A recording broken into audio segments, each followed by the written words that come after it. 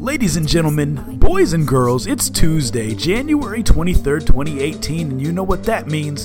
It's time to get nerdy, y'all. Welcome to episode number 57 of Two Nerds in a Pod, the nerdiest gaming podcast in the galaxy. I'm Lam, also known as Mr. Nice Guy, and I got my comrade in gaming commentary here with me, the Miggity Mac, also known as Maction. Mac, we're live, we're 13 minutes late, but it's all good. How are things, my man? Things are all right. For those of you who were watching on Twitter, you may have noticed that I tweeted that we would be a little bit late, thanks in large part to a little thing called Windows Updates. Yeah. But it's all good. We're here now. I should not come home and discover that my computer's being updated, and we will be unable to stream for a period of time because of that. But it's all good, man, because 13 minutes, we are worth every second of the wait. People are here. We're having a good time. It's all good. Other than the Windows update, how is life? Life is good. It's been, one of the things that I love about living in the high desert is that you get snowfall, it gets cold, and then it warms up. It is not uncommon to see a temperature swing of, 50 degrees. Even sometimes during the course of from day to night, a 50-degree Fahrenheit swing of temperatures, and that's fantastic. I really enjoy that that's a thing. So I love the climate of the high desert for that reason. But yeah, it's been beautiful weather, even with some snowfall and some other things. But Dude, yeah, just having a good time over here. Illinois, things are just freezing, man. We don't have good weather here. It was 40 degrees this weekend, and we thought that was hot, man. I smoked some meat this weekend because it was warm enough to finally do it, even though there was still snow on the ground. So, yeah, I'm a little bit jealous of the weather that you have in that high desert. But anything else interesting, anything fascinating, any funny stories you want to share with the people? Welcome to the stream, those of you who are just getting here. Sadly, I don't really have much in the way to share. It's just been a pretty normal week. I did have one. All right. So I probably shouldn't tell this, but where I work, we had somebody drive into a bank of snow with their vehicle. What? They drove into a bank of snow. The temperatures are below freezing, and I don't know if you noticed this, if you knew this, Mr. Nice Guy, but when temperatures are below freezing, water gets hard. I did not know that. The more you know. Okay, good. This is a PSA to all of you out there. When temperatures are below freezing, water can tend to get hard. Snow as well, because snow is water. So they drove into this bank of snow, got themselves high-centered and unable to get out of the snow. I know where this is going. And caused some damage to their vehicle. And the person kind of had the gall to ask about if the business's insurance was going to take care of them having driven and damaged their car by driving into something. And it's just one of those things where it's just like, hey, if you run into something, if you run into an inanimate object and do damage to your car, no, there's it's not. Here's what I thought you were gonna say. I thought you were gonna say they drove into some water or something, and then because it got so cold, they left their car there and it froze in the water. That's where my imagination went. I don't know why, but that's what I thought you were gonna say. Like they crashed, couldn't get the car out. They said, you know what, let's get it later, and they came back the next day and it was frozen in time. Frozen in time. Nope, sadly no. Although that would have been pretty cool too. It would have been a cooler ending to the story. Not that your end wasn't cool, but my imagination was running wild. Well, I mean, who knows? Maybe this isn't an end. Maybe the person comes back irate in a few days and wants to sue us. Who knows? But it's just kind of funny. So remember, everybody, if it is below freezing, whatever that means in your Imperial or SI units, just remember, water gets hard. And on that note, I say we do what we do best and hop right into the gaming news, Mac. What do you think? Let's do it, Mr. Nice Guy. Welcome to episode number 57, y'all. We are 57% of the way to 100 episodes. and someone's like in the chat spoiling news stories. You know what we should do when people come in here and they say the biggest news story of the week is such and such a thing? We should not read that news story, but he's right. It is the biggest news story of the week, and it's also my first news story of the week. And here it is from GameSpot. It says, oh boy, and I'm clicking on ads accidentally. It's messing up. Everything is wrong today. What is going on in the world? The government is shut down. I'm saying random stuff to stall till I get this pulled up. On GameInformer.com, it says, a significant change is coming to Microsoft's Xbox Game Pass with the announcement that subscribers will be able to access Microsoft Studios' Xbox One exclusive titles on their release date. This is a big deal. The first new release to be included is the upcoming Sea of Thieves, which is coming in March. Other games, including State of Decay 2 and Crackdown 3, will be part of the Game Pass lineup too. Phil Spencer revealed this news on Major Nelson's blog, where he alluded to upcoming and unannounced entries in the Halo, Forza, and Gears of War series, which will also be included in the Game Pass. Spencer also outlined details about a new Game Pass subscription card, a 6-month subscription to the service, which includes complete access to more than 100 games, will be priced at $59.99.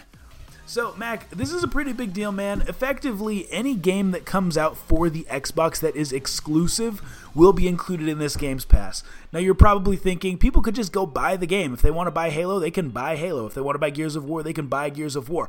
Or they can just pay $10 a month for this Games Pass that allows them to download the game and play it for free. Now, in the chat, we already have people hypothesizing.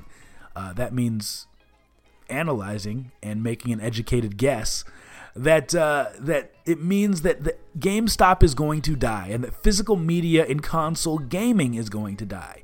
Mac, do you think this is true? Is digital going to take over?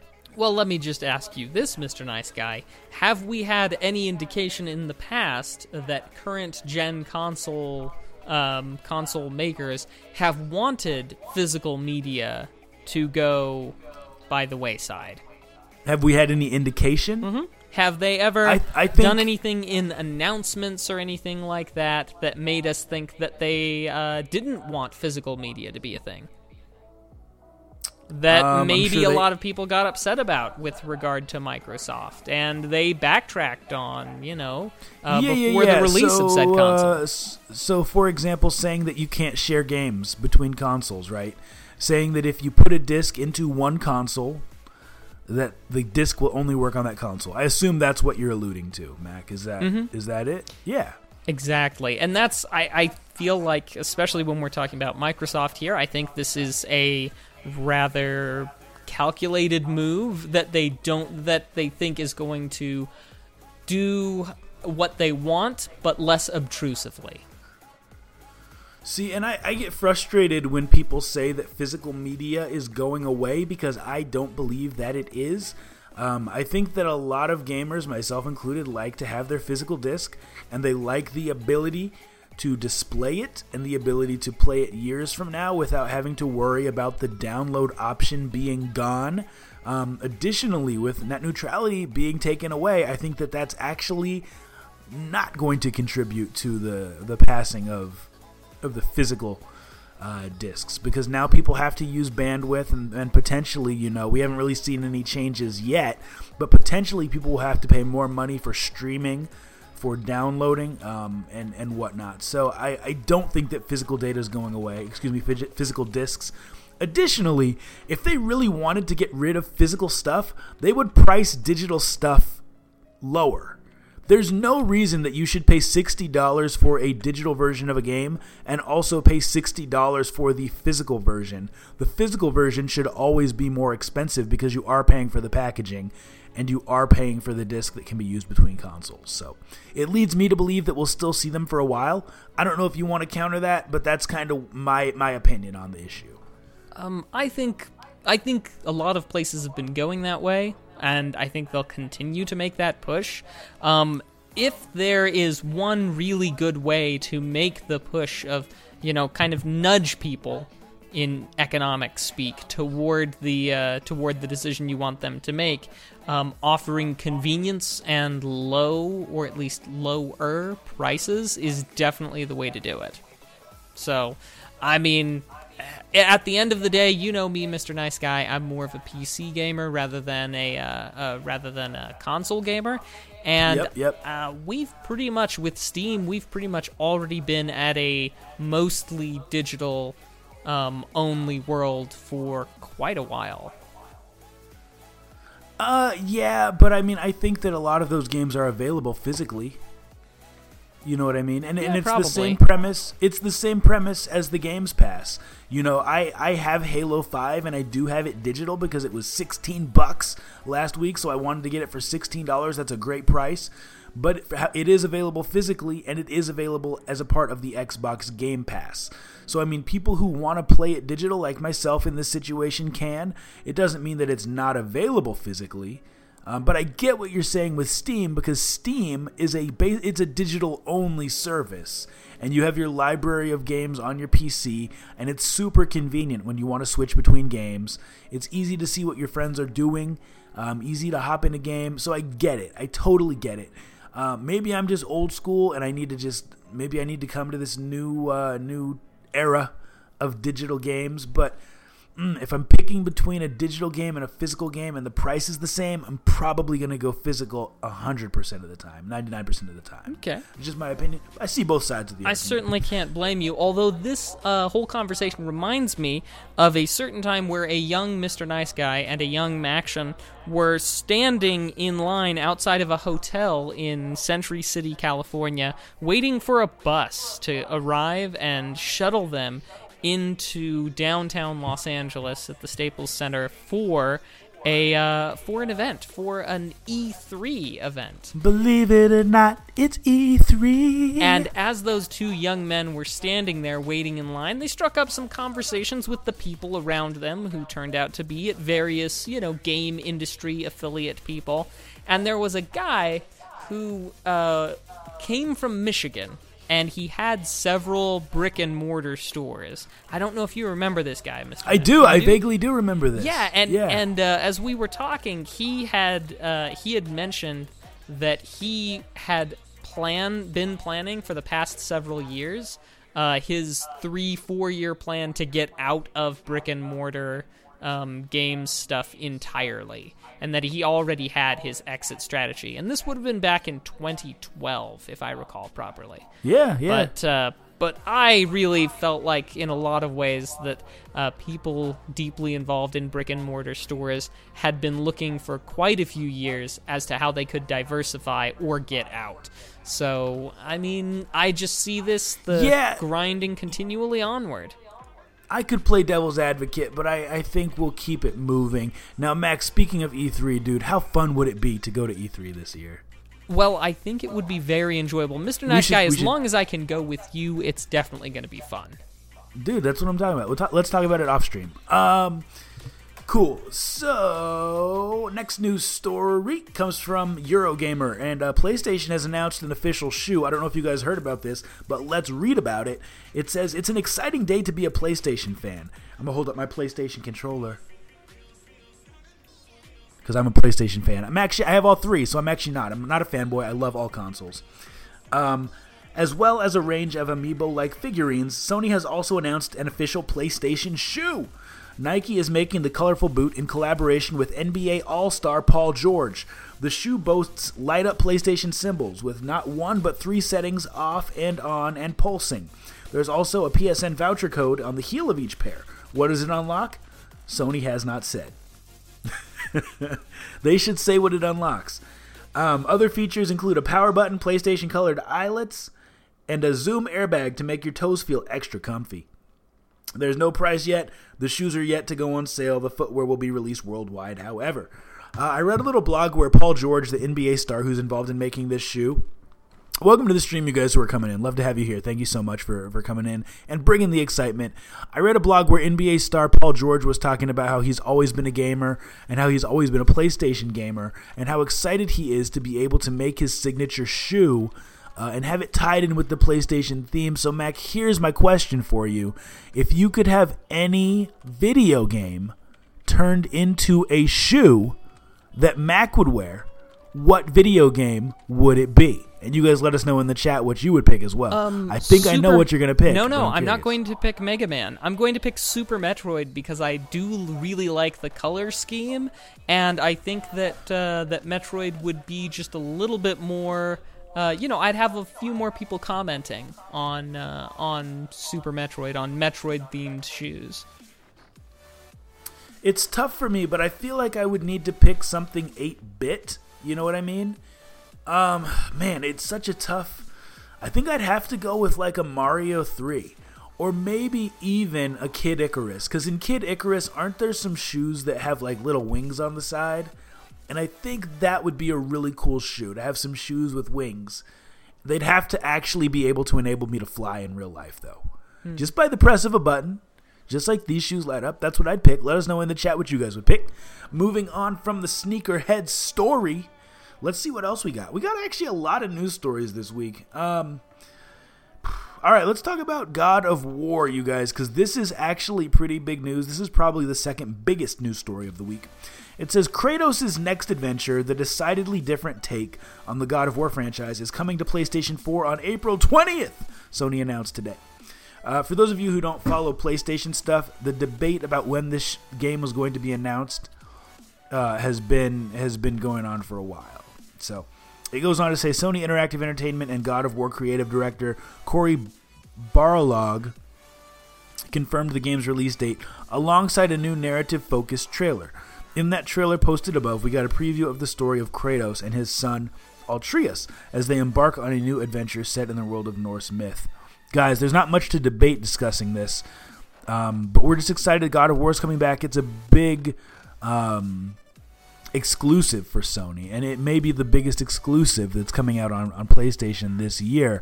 Mac, just generally speaking, any games you're looking forward to in 2018? I know there's one that was a Kickstarter that you've been waiting for a while, but is there anything else that you're excited for, anything else you'd be willing to get into? And then I'll share my thoughts on some games. I can't think of any currently. Yeah, Mr. Nice Guy, I'm sorry, I'm drawing a blank. Now, Mac, there's a game coming out this Friday, the 26th, and it's a pretty amazing game. And I would say it's probably my second favorite franchise in all of gaming, and it's a game called Monster Hunter World. Now, I know that you're into co-op, and I know that you are into... What's up, Duddy? Welcome to the stream, dude. And I know that you're into non-competitive as far as PvP. Are you into monsters, though? Because if you are, I feel like that would sway you in the direction of wanting to try this game, and it does come out for PC. You know, Mr. Nice Guy, I think I could be swayed. I would say watch some video, because it is a grind, and it's a game that it'll take some time up, you know what I mean? Like, you could put a few hundred hours into this. Now, I don't think I need to go back and tell the story of how Monster Hunter got me through some difficult times. But suffice it to say, Monster Hunter got me through some difficult times. And anyone who likes gameplay, who likes grinding, who likes fighting big monsters, and who likes co-op, team-based gameplay, I would say try this game out. And people in the chat are backing me up on that. So, let's keep it moving. And that's the main game that I'm looking forward to this Friday. Monster Hunter World. Super hyped for that. What other news stories do we got? We spend a lot of time talking about stuff, so we'll just do a couple more. Overwatch, you guys. This one says, today, and this is on Kotaku, it says, today Blizzard dropped Overwatch's latest map, a literal carnival of Blizzard references. Quote, Blizzard World, unquote, is a theme park about Hearthstone, StarCraft, Heroes of the Storm, and Warcraft. Playing it feels a lot like being invited to a loud, garish party that you leave feeling just okay. And then the author kind of does a review of the map. Suffice it to say, guys, Overwatch is really filling our news feeds as far as gaming stuff with a lot of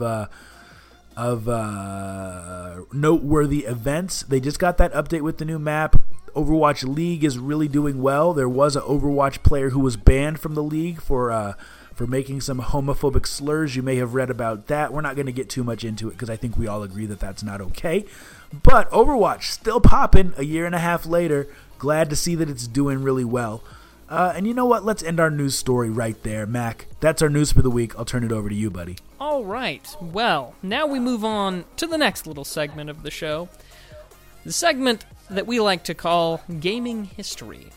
Now, I often try to look through those games that were released since we did the show last, but in years previously, and highlight just a couple that were either really important to us, made a big difference in our lives and such. And when the question is about releases, I tend to go for the US release rather than the Japanese release. I know there are some other people who do this sort of thing from time to time, and they tend to focus on Metroid was released today in Japan. It's but that didn't make as much of a difference to us. So that being said, I have a couple. Mr. Nice Guy. Yes, This sir. first one, I'm going to take a stroll down memory lane, and I hope you'll forgive me. It happens to be Resident Evil 2, released in 1998 for the PlayStation 1. Awesome. Let's hear it. Now, did you, Mr. Nice Guy, play any of the Resident Evil series? Now, dude, I was an N64. Oh, just in general? Yeah. There was one that I played on Xbox a little bit, man, but it's never been my thing. I can never really get into it. And it's a great franchise. It's well made. It's just not for me. Yeah, no, I totally get it. And if you had asked Little Mac back in the day when he first played Resident Evil 2, if the Resident Evil franchise was for him, he would have said no. As a matter of fact, to this day, the scary survival horror, the horror aspect of the Resident Evil games, it's never really been a big thing for me. I'm timid. I get frightened so easily, Mr. Nice Guy. And Resident Evil 2 just did me in. At the sake of sounding repetitive, I was only able to beat Resident Evil 2 because I had to trick myself through sound. And what that means is that in Resident Evil 2, if you enter a room and it's silent, there are enemies about. But if there is music, then the room is clear. What kind of music are we talking about? Well, the music in Resident Evil Never was gonna creepy. give you up. No. It was atmospheric. It was creepy. Oh, and got it. I was confused. No worries. And it was just this rough soundtrack to listen to. It was rough for me. It really grated on my nerves. So what I had to do was I had to enter a room and turn and unmute the television, basically, so that I could hear, is it silent? In which case, let's shoot some monsters, get ready to kill some monsters, or is there music? In which case, I would mute the television again and play some of my own music that was, it was more my speed so that I could actually get through it. The only reason I made it through Resident Evil 2, and it took me darn near, from the first time I played it to when I finally beat it, at least 3 years.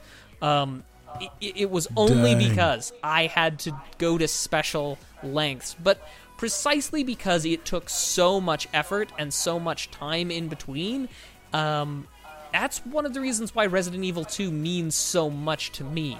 Often when I think about a game that's difficult or that I don't, that I'm having trouble meshing with, sometimes I reflect on Resident Evil 2 and I think, if I can beat that, if I can do that, I can do anything, So Resident Evil 2, a special I'm not place. going to lie, that's kind of funny. As much as I love video games and as much as I see them as a legitimate art form, I'm sorry. I find it amusing that you said, if I can beat this game, I can do anything. Because, Mac, you've done some awesome things in your life, and they're all more cool than beating Resident Evil 2. But I'm glad that was the pinnacle of I can do anything. That's cool, and I respect that. Resident Evil 2, I peaked. I'll never get better than there. But there are those times where even that determination can't get me anywhere, and that is in the case of this next game, Legend of Dragoon, released in 2001 for the PlayStation. And this, I could never get through this game for a completely different reason. And no, it wasn't the fact that you had to get your timing right. It had quick time events in most battles, and then you had these short little cutscenes after you successfully did a quick time event, so you were like, oh my gosh, I have seen this short cutscene so many times, but the damage boost it gives me is so worth it. But in Legend of Dragoon, at the end of the first disc, at the changeover between discs, there is a cutscene. There's it's a video. It's, a video on the disc, and there was a scratch in that segment of the disc. Yes. So I was never able to get to the disc change spot. I knew that a disc change was coming up because I had... let's see, at that time in my life, I think I had read something on a message board because I was having trouble with a fight. Anyway, point being is that I knew that a disc change was coming up, but we got that skip. And in that day and age, I didn't have the funds, I didn't have the capital to just go and buy a new copy of the game with a first disc that wasn't scratched. So for years and years, I just sat there unable to beat it, and still to this day I have not gone past where I had to stop on Legend of Dragoon. So in spite of feeling like I could accomplish anything thanks to Resident Evil 2, there are still some hurdles that even I can't jump over. Dragoon! But maybe someday, with the glory of emulation. And so the third thing I want to talk about is not so much a specific game, but a sort of game-changing thing. As you may know, in the early 1980s, we saw what we call the video game crash. It's really kind of pinned and hoisted on the Atari and the release of E.T. the Extraterrestrial, which I believe was the first major motion picture licensed video game, which turned out to be a horrendous flop. Of course, that's credited as being the precipitating event in the downfall of video gaming in the early 1980s. Naturally, video gaming more in the sense of consoles, because it was still kind of going strong in the computer side. Until, of course, Nintendo came onto the scene with the Nintendo Entertainment System, or Famicom, if you were over in Japan. But what, of course, Nintendo brought to the game there that changed things up and made a huge difference was the fact that Nintendo kept a lockdown on who could put out cartridges. You were only allowed to do so many games per year. You couldn't just make a bunch. You had, I believe it was either 3 or 5 games per year that you were permitted to make. So you had to make those your 5 best games. And of course, had to pay Nintendo the money, and they had lockout chips and all sorts of things. But I think the important thing to mention is that we trace the origins of really quality control back to that change that Nintendo made when they brought on the Nintendo Entertainment System, and it's something that stuck even into later game companies like Sega, Sony, and Microsoft. Even though they didn't hold quite as tight of a grip, it's still something that we felt for many, many years. And then we kind of had later on the indie game renaissance, where we moved away from that, and we had the ability, through often digital distribution platforms, for people to skirt around that and make their own games, like our favorite one, Cave Story, right, Mr. Nice Guy? Oh, yes. Oh, yeah. Awesome game. Favorite indie. And on that subject, did I mention a while back about Cave Story for the Sega Genesis? No. Tell me more. I've got it. It's fantastic.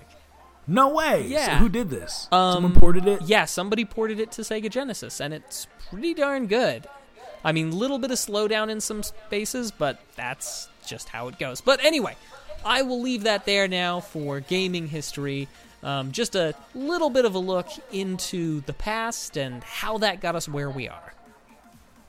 Fantastic. Now, Mac is straight up dropping knowledge. He referred to the indie game renaissance. You guys aren't just getting entertainment. You're getting a history lesson here on Two Nerds in a Pod, episode number 57. Kudos to you, Mac. Golf clap.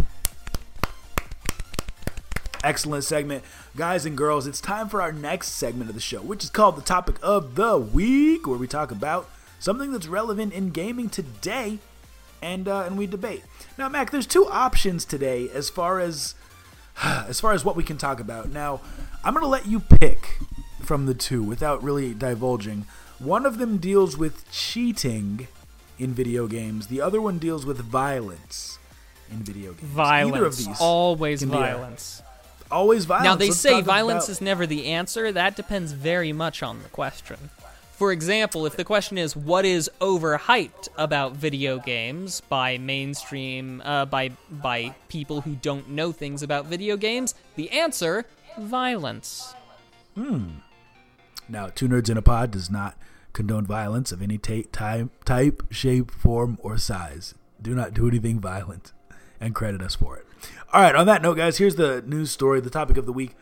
It says, new scientific study shows no evidence of video games causing violence, and this is from comicbook.com.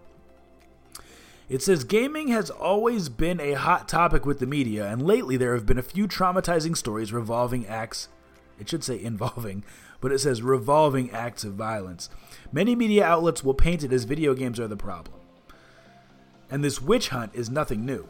For decades, gaming has been the scapegoat for violent behavior and horrific events, but now a new study is here to say that there is no definitive correlation between the two. We all knew this, guys. We're all gamers, but let's talk about it anyway. I'm going to skip down a little bit. It says the overall gist of the study, which can be found here, concludes that there is no evidence to support the video game medium inspires aggressive acts. Though we all get a little heated in online matches, there is no actual evidence. They keep saying the same thing over and over again. Regarding the nature of the testing, members of the study observed whether or not fighting realistic soldiers in a game translated to the desire to fight real persons in reality. On the flip side, they also tested the same behavior in-game in a more cartoonish environment to settle the ever-popular, quote, games are too realistic, unquote, argument when debating violent tendencies. Most studies concluded that there is no substantial evidence supporting the claim that games are the cause. Sometimes people are just bad. Mac, I think we all knew that video games are not the reason that people do violent things. We knew that music isn't the reason. We knew that there's other issues. So here's what I want to talk about. Why is it that video games are the scapegoat when there are so many other mediums that contain violence that people consume on a daily basis? Why video games? Video games, Mr. Nice Guy, because video games are kind of the easiest, most obvious way to go, right? So, for example, Dungeons and Dragons, right? For a long period of time, Dungeons and Dragons, you would hear whispers, you would hear people loudly proclaiming that your playing of Dungeons and Dragons would make you go crazy like those one guys who stabbed each other playing Dungeons and Dragons. I mean, in spite of, pretty darn sure that didn't actually happen, but playing Dungeons and Dragons would make you crazy, blur the lines between fantasy and reality, and you would wind up in a bad way. Or, people would die, that sort of thing. But of course, we had Dungeons and Dragons kind of before we had video games. It's just one of those things where it's like, whatever is going on has to be bad. Like, good example, you read all those articles about millennials, right, Mr. Nice Guy? And how millennials are ruining everything. How they can't. How they're lazy and they don't know how to work. How they're lazy and they don't know how to They expect to get Social Security. Mm-hmm. And it is funny because on the one hand, you know how half of them are like, millennials are lazy. And on the other hand, it's millennials are single-handedly destroying an industry by not buying things, are like, millennials don't earn enough money, millennials don't spend enough money. It's like, you see where the problem is, right? I mean, if one of those is true, the other one... Anyway, not important. The important thing is that all throughout time, Mr. Nice Guy, something that the younger group of people is doing, like, it is the cause for all of the world's ills. And it's just the convenient thing that many people of our age group are the ones who we play it. And people younger than us play a lot of video games. So it's just the thing that is easy to latch onto and say, you kids these days and your video games. But believe it or not, Mr. Nice Guy, it was at one point in time, you kids and your books these days. I do believe there are some very interesting arguments that were, amusingly enough, written down about generations saying that writing things down was really just going to destroy the oral traditions. The only thing that was keeping the worlds together were the oral traditions, but this writing, it's going to destroy everything. Basically, dude, there was a time when books were banned on a regular basis. Oh yeah, there absolutely were. I mean, it's just, in a lot of ways, it's rage against the new thing. And video games, to a lot of people, is still the new thing, in spite of it very much being a fact of life for most of us.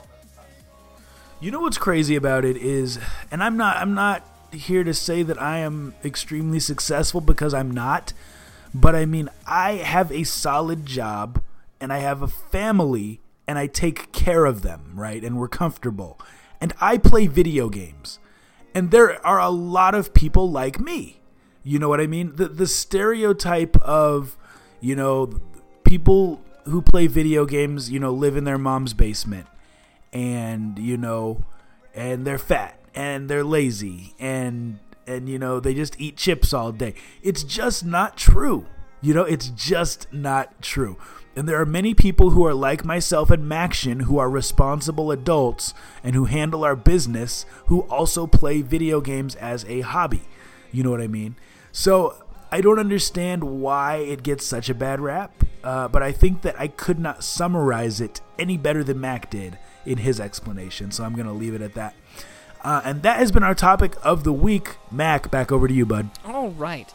So as you guys know, here on Two Nerds in a Pod, we like to take a look through some of the crowdfunding endeavors that are going on. Oh, and when I say we, I mean endeavors. Me. I like to look at the crowdfunding endeavors. I like to present something video game related. I like to say what I think's great about it. And Mr. Nice Guy is always there, like a good friend, there to bring me back down to earth, set my feet on solid ground, and say what's wrong with it. And then at the end, we talk about whether we think it should be kicked out of here, because it's garbage, or whether we think it should be kickstarted. And we encourage those of you who are here with us in the chat to put in your deliberation as well, whether you think it should be kicked out of here or kick-started. So, now, in my defense, you had an awesome one last week, and thanks. I did not have anything bad to say. Oh, no, there was nothing bad to say about it. So, this one is called The Seashore. It is being developed for the Nintendo Switch, as well as for the PC. And this is not without sin. However, I do like a few things about it. Number one, it is an RPG-style game. It claims to have some Metroidvania elements, although I don't really see much of that going on in the demo video that they posted up. But what's really cool about it is that the number of players, 2 to 4, minimum of 2, because what you have is you have 2 characters, each with their own strengths and weaknesses. And from the way that it's presented, it's possible, theoretically, to beat the game with just one character, but it would be insanely hard, maybe impossible, to get through certain obstacles or bosses without the counterpart. So you are meant to play as a team, supplementing each other's strengths and weaknesses in order to play through and defeat it. Their planning on releasing something with 8 to 16 hours worth of gameplay. It's got some lovely pixels. It's got some good-looking graphics for pixels, of course, and some nice music. With upgrades, they of course are designing it with Nintendo Switch in mind, and kind of PC is sort of an afterthought. They have said that they'll do PS4 and Xbox if the stretch goals are met, but they're really going for that sort of a thing. It is set in a fantasy post-apocalyptic, which seems kind of cool. I don't see many fantasy post-apocalyptics, but the music's nice. The graphics look all right for what they are. So let's talk about, though, a couple of things that don't sit so well with me in it. Let's hear it, because you're going to beat me to it. If you look at the URL for that, which I posted in the chat so that anybody could take a look, it's the Seashore for Nintendo Switch, the usual stuff at the front, and then for Nintendo Switch, -0. Well, that usually, the dash, an additional thing, usually means that there was an earlier one, and sure enough, a while back, they tried to release the exact same thing, and it was unsuccessful. And this was about 6 months ago or so. Unsuccessful meaning it didn't get funded? That's correct. It didn't get funded. Now, this one looks to be a lot closer to getting funded.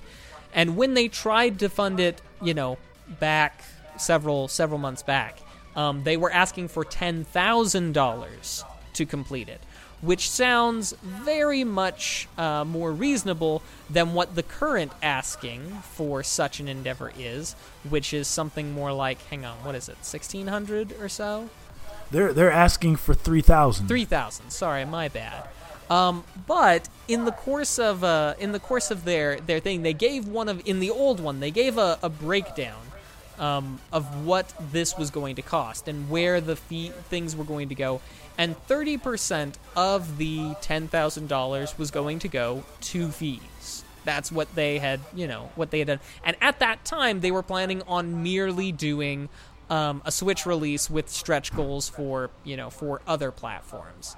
Now, if we contrast that to what their breakdown is, they're putting as fees at 10% of the $3,000. Now, I'm not aware of where the current fee structure is for publishing a game on the Nintendo Switch, but I can't imagine that it's gone down that considerably. That it's gone down so considerably that whereas before they thought we need $3,000 just to pay the fees to get this on the Switch as well as Kickstarter, that it's changed sufficiently that they can say that only what's 10% of 3,000's what? 300? Yeah. That only $300 is what's going to be needed for for Kickstarter and that. So I feel like this is one of those cases where I like the idea. It is a bit of a risk on account that they haven't really got anything that they've produced before, and they've done this thing where they've put the project back out there and scaled it back in such a way that they're like, if we can hit this goal, and there is no doubt that once a Kickstarter hits its fully funding goal, it is easier for people to pledge their money because they feel more confident in a project actually going through to completion, even though there's this big part of me that's like, that's kind of silly because you'll get your money right back if it doesn't get funded. So, you don't even get charged if it doesn't get fully funded. So, there is no risk.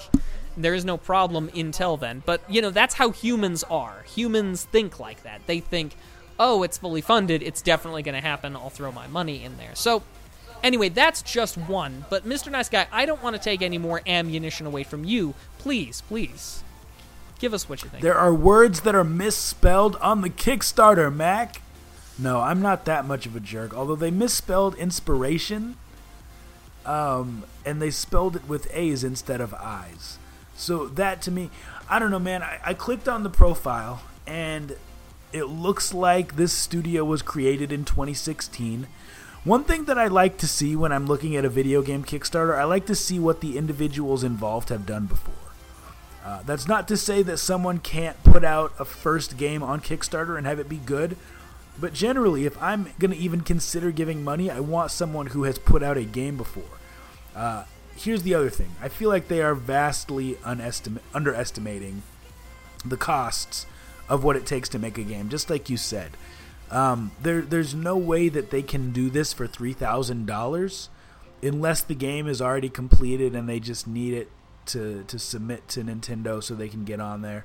I just feel like they haven't planned ahead, you know what I mean? Mm-hmm. But when I first watched the video just now, I thought, oh wow, this is a really cool idea. It looks a little bit like Cave Story with updated graphics. I like Metroidvania games. I like these little indie games. But it just, I don't know, Mac, it just seems like they haven't thought everything through. And I hate when people ask for money on a Kickstarter and haven't considered all of the costs and left themselves a little bit of wiggle room for the unexpected costs that are going to come up. So even if this gets funded, which it looks like it will, I don't think that the game is going to be completed. Now, Mac, here's a question for you. I noticed they have 49 days to go on their Kickstarter. I thought Kickstarter is only allowed for 30 days. No, you can do... I'm not sure how many things. I know that I see primarily 30 days and 60 days. Those are the big ones. Although you might potentially be able to do it even longer on Kickstarter, but I think 30 or 60 are what they permit for on Kickstarter currently. But then again, I've just interacted with a lot of Kickstarter campaigns. I've never tried to do one myself. Okay. Huh. Yeah, and I mean, at the end of the day, Mr. Nice Guy, we know how it goes. I have something that's more important to me than anything else. More important to me than how much you're asking or where your breakdown is. It's that sign that you know how to take all of the different bits and bobs that go into a video game and put it together. That you can show that you can actually make a viable product. And I like to call it the playable demo. The playable demo. And unfortunately, I don't see a playable demo. A playable demo. So, as much as I feel like I like what they're doing, but I feel like they're being unrealistic. It looks like they've changed up the campaign, but they haven't. But they've just dropped the overall goal so that they can try and hit that funding mark and have that success of being funded, even if the $3,000 isn't exactly going to pay for that. And I wish them well. I would certainly enjoy playing something like this. So much so that if it had a playable demo, I'd absolutely give it a roll, and that might make me feel differently. It might make me feel like they really can deliver on something. But just pre-rendered assets and pre-rendered things for your Kickstarter video are not sufficient. I need something to try out. And so because of that, Mr. Nice Guy, for all these reasons and more, I say that I'm going to have to kick this one out of here. So, Mac, at this point, just turn on my PlayStation. At this point, all the people in the chat get to vote, right? Mm-hmm, that's right. Did we explain that? Okay. I mentioned a little bit before, but yes, please, everybody, give us what you think. Mention in the chat whether or not you think this should be kicked out of here or whether it should be kickstarted. You go ahead, no judgments on our part if you like it. Now, man, for the reasons we listed and the fact that it seems like not enough planning has come in place for this. Also, the fact you mentioned that they have tried this before and didn't succeed, so they dropped the price. That leads me to believe that they know the game is going to cost more, but they're asking for less so that they can just get it kickstarted. That's a kick to me. I think we need to kick this, just like the Patriots are going to get kicked out of the Super Bowl on February 4th. As a sports ball expert, I can confirm that is what is going to happen. That's right. That's what we have our fingers crossed for. And it seems like people in the chat seem to agree that this is not something that should be funded, Max. So I think we're on point there. Should we move on to our next segment of the show? Absolutely. Your favorite, my favorite, everybody's favorite. Everybody's favorite, except for Pazzi. He really likes your last segment that you end the show with. And I do too. It's fantastic. But now, boys and girls, It's time for a segment called the Dummy of the Week.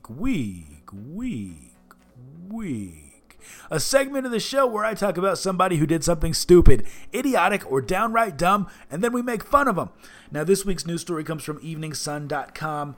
It says a Hamilton Bend Township man and a Carroll Valley Borough man both had charges filed against them and warrants out for their arrest after they allegedly beat up a man for a PlayStation 4. Now, you guys know I'm not a fan of the word allegedly. Let's continue. This is actually a few weeks old. It says, on December 12th, at about 9:30 p.m., police were dispatched to the 2200 block of Mount Hope Road, Hamilton Bend Township, for a report of a robbery, according to an affidavit filed with the district judge, Mark Beauchat. Police arrived and spoke with the victim, Jacob Daywalt, who said that Seth Logan Doxey, 22, of Hamilton Bend Township, they've already made it clear that that's the township, they don't need to say that anymore, agreed to pay him $250 for a PlayStation 4. Daywalt told police that he was in his front yard. Now here's the main thing that is a problem. If you're going to sell something to someone, don't meet them in your front yard. Just meet them in a public place. There's no reason to let them know where you live, because what if you live in a really nice house? They're just going to come back and steal from you later. The story goes on to say, so they're in the front yard. It says, when Doxey arrived with 4 other people in a black Ford Mustang, the affidavit states. Now that's red flag number 1. Anytime a black Mustang pulls up with 4 people in it, you know that people are doing something they're not supposed to do. Because Mustangs are not that big. It's not a comfortable ride for 4 people. It's just a quick getaway for 4 people. That should have been red flag number 1. Red flag number 2, who brings their 3 friends to buy a PlayStation with them? I could understand if you're going to buy a car that's used and you want to bring a mechanic with you to make sure the engine runs, but not a PlayStation. I would just go buy a PlayStation by myself. Let's see what else the news story says. It says, once Doxey knew that Daywalt had the PlayStation 4, he allegedly punched Daywalt repeatedly in the mouth, arms, and body. Repeatedly. Like Mike Tyson's Punch-Out. It says Jonathan Taylor Stambaugh, 21, of Carroll Valley Borough, allegedly got out of the Mustang with a baseball bat and hit Daywalt twice in the ribs, police said of the affidavit. Now here's the thing. If you're in a fight that's 4-on-1 and you're part of the 4, there is no excuse for using a baseball bat. It's just unsporting. It's just Mac with the puns, yeah. You're just straight batty if you do something like that. The puns keep coming, you guys. That should be your 3rd strike if you do something like that. That's crazy. So it goes on to say they hit him twice in the ribs. Wow. Daywalt also told police officers that 3 more people got out of the Mustang and began to punch him in his arms and body. He said they then took the PlayStation 4 and fled, the affidavit states. He also told police that he could identify 3 of the 5 people because, wait for it, he knew them. Now, maybe this is a small town, and I would never steal, but if one of my friends said, hey, I'm going to go meet someone who's selling a PlayStation, and why don't you come help me rob them? I'd be like, what's the address? And then they told me, I'd be like, nope, you know what? That's the address of someone who I know, and they are going to recognize me if we do this. That's a terrible idea. What was he saying while they were punching him? Like, hey, stop it, Steven. Stop it, Steven. I was just at your house for dinner yesterday. Please stop punching me. This is ridiculous, Mac. What does the news story end with? I don't even know if I need to read the end. Bottom line, guys, this is our dummy of the week. Don't steal, but if you are going to steal, follow the simple rules of common sense so you don't get caught. That's it, Mac. I'll turn it back over to you, bud.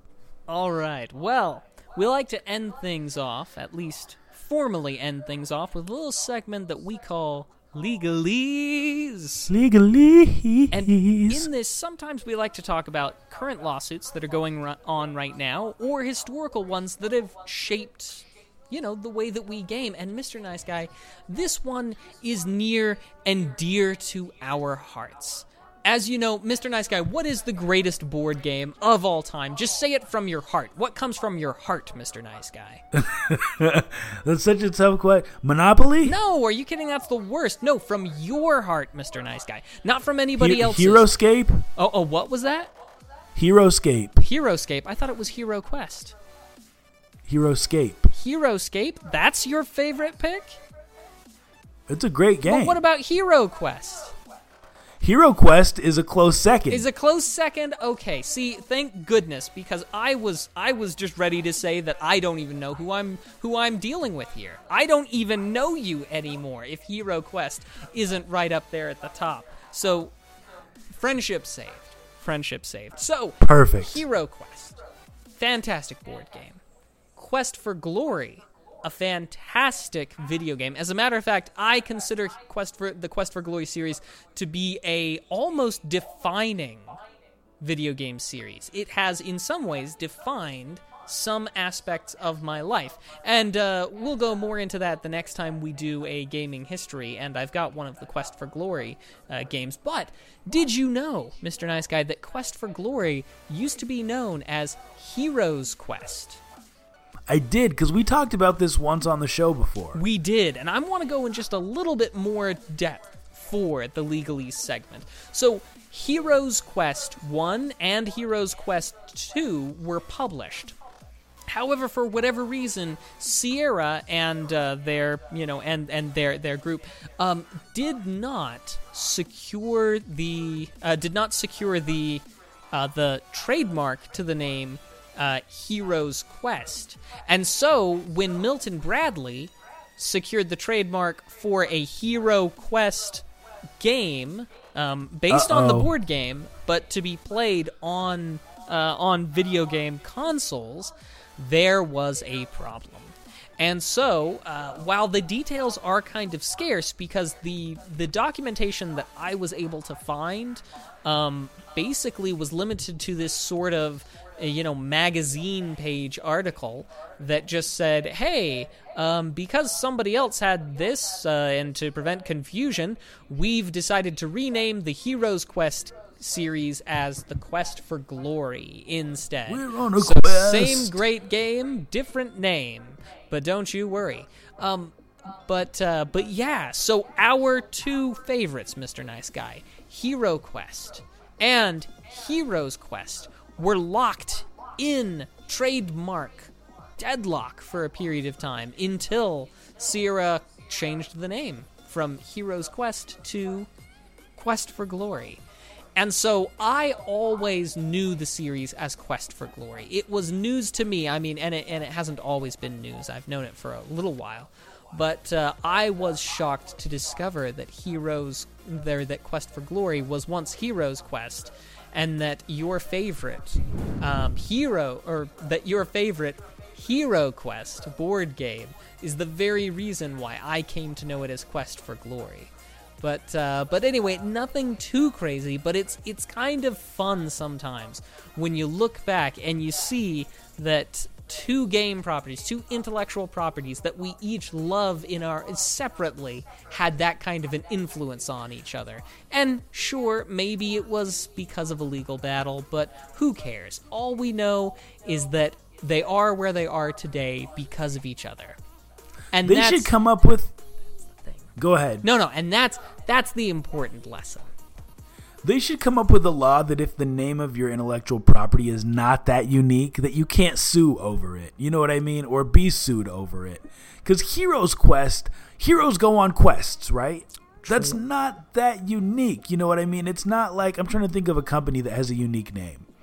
And they do kind of have that in genericide. Your trademark, you might not be able to trademark something because it's so generic. Or you might lose the trademark because it is too generic to be held. If it's synonymous with the act or with the product, then it can't continue to be trademarked. Although I can't really think of any recent trademarks that have been lost to genericide. But they do kind of have that, although I definitely agree with you. There are a lot of ways. I mean, I feel like there are trademarks and patents that are given out that definitely shouldn't be given out. Yeah, just silly. Yeah, just for that same reason. Good stuff. Well, ladies and gentlemen, boys and girls, this has been episode number 57 of Two Nerds in a Pod. We're 57% of the way to 100 episodes, and we're not done yet. We got one more segment we like to do before we go. It's called What We've Been Watching and What We've Been Playing, where we talk about just that, what we've been watching and what we've been playing, and you let us know in the chat the things that you have been watching and playing, because we're always looking for cool, nerdy stuff to hop into. Mac, you want to lead us off? Sure. What I've been playing has been a game for the Nintendo Entertainment System called Strider. In the most recent Games Done Quick marathon, they did a speedrunning tutorial where they essentially taught somebody how to speedrun this game, Strider. It took him 30 minutes to teach him how to do it, and then he did it in 8 minutes after having gotten lost a couple of times. Strider has some issues, but it's not the worst game I've ever played. I'm not speedrunning it, of course, because I'm no speedrunner, but it has been enjoyable to kind of play that Nintendo game. As for what I've been watching, Mrs. the Mac and I have, at the recommendation of a friend, been watching a series called The Magicians. And I'm not going to lie, I kind of love and hate that series. I hate it because it is kind of stupid and tropey a lot of the times, but then out of nowhere, it'll do an episode that turns out pretty darn good. Like, for example, we all know that there are those episodes that are really stupid where it was all a dream and the person was trapped in in their own brain and blah, blah, blah, and those always suck. For some strange reason, The Magicians actually pulled off a pretty reasonable one. Probably one of the best I've seen. But then at the same time, they just so many normal episodes, and you're like, oh my gosh, please, could you stop already? So I oscillate back and forth quite a bit on that show. Cool. How many seasons are there?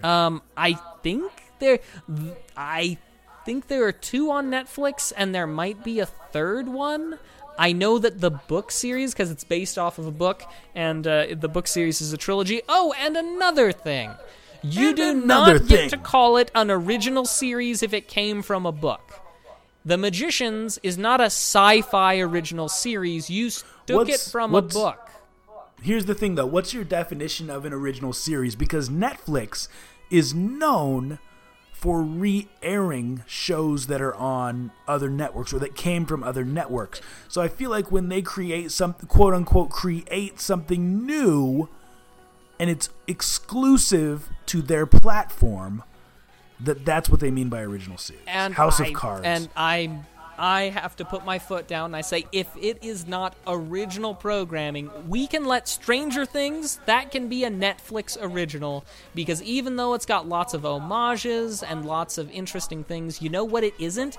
It isn't a book that you turned into a television series. It isn't a manga that you turned into a series.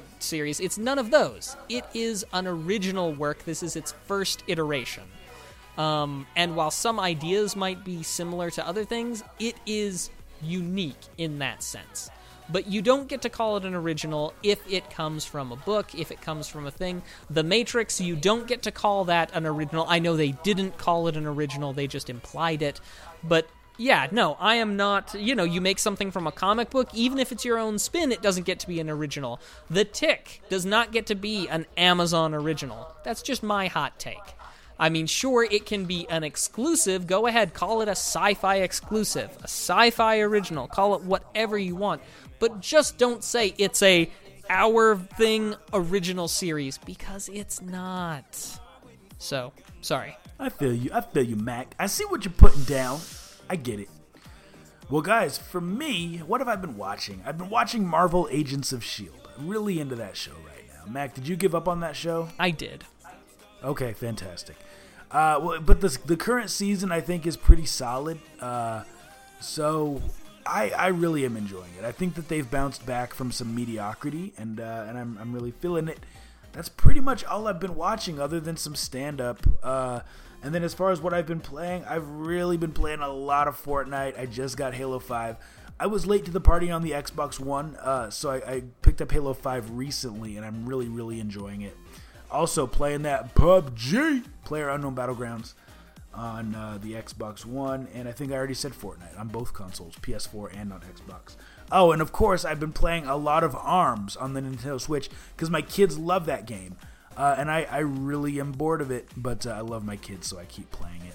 That's what I've been watching and what I've been playing. Mac, we got some people in the chat who want us to know what we should check out. Do you want to read that for us? Indeed, we should avoid Bright on Netflix. It was apparently bad. The Grand Tour Season 2 is good. Also, the Grand Tour Season 2, I know that in Season 2 they go through an area where I have actually ridden as a family motorcycle trip, ridden every year for years.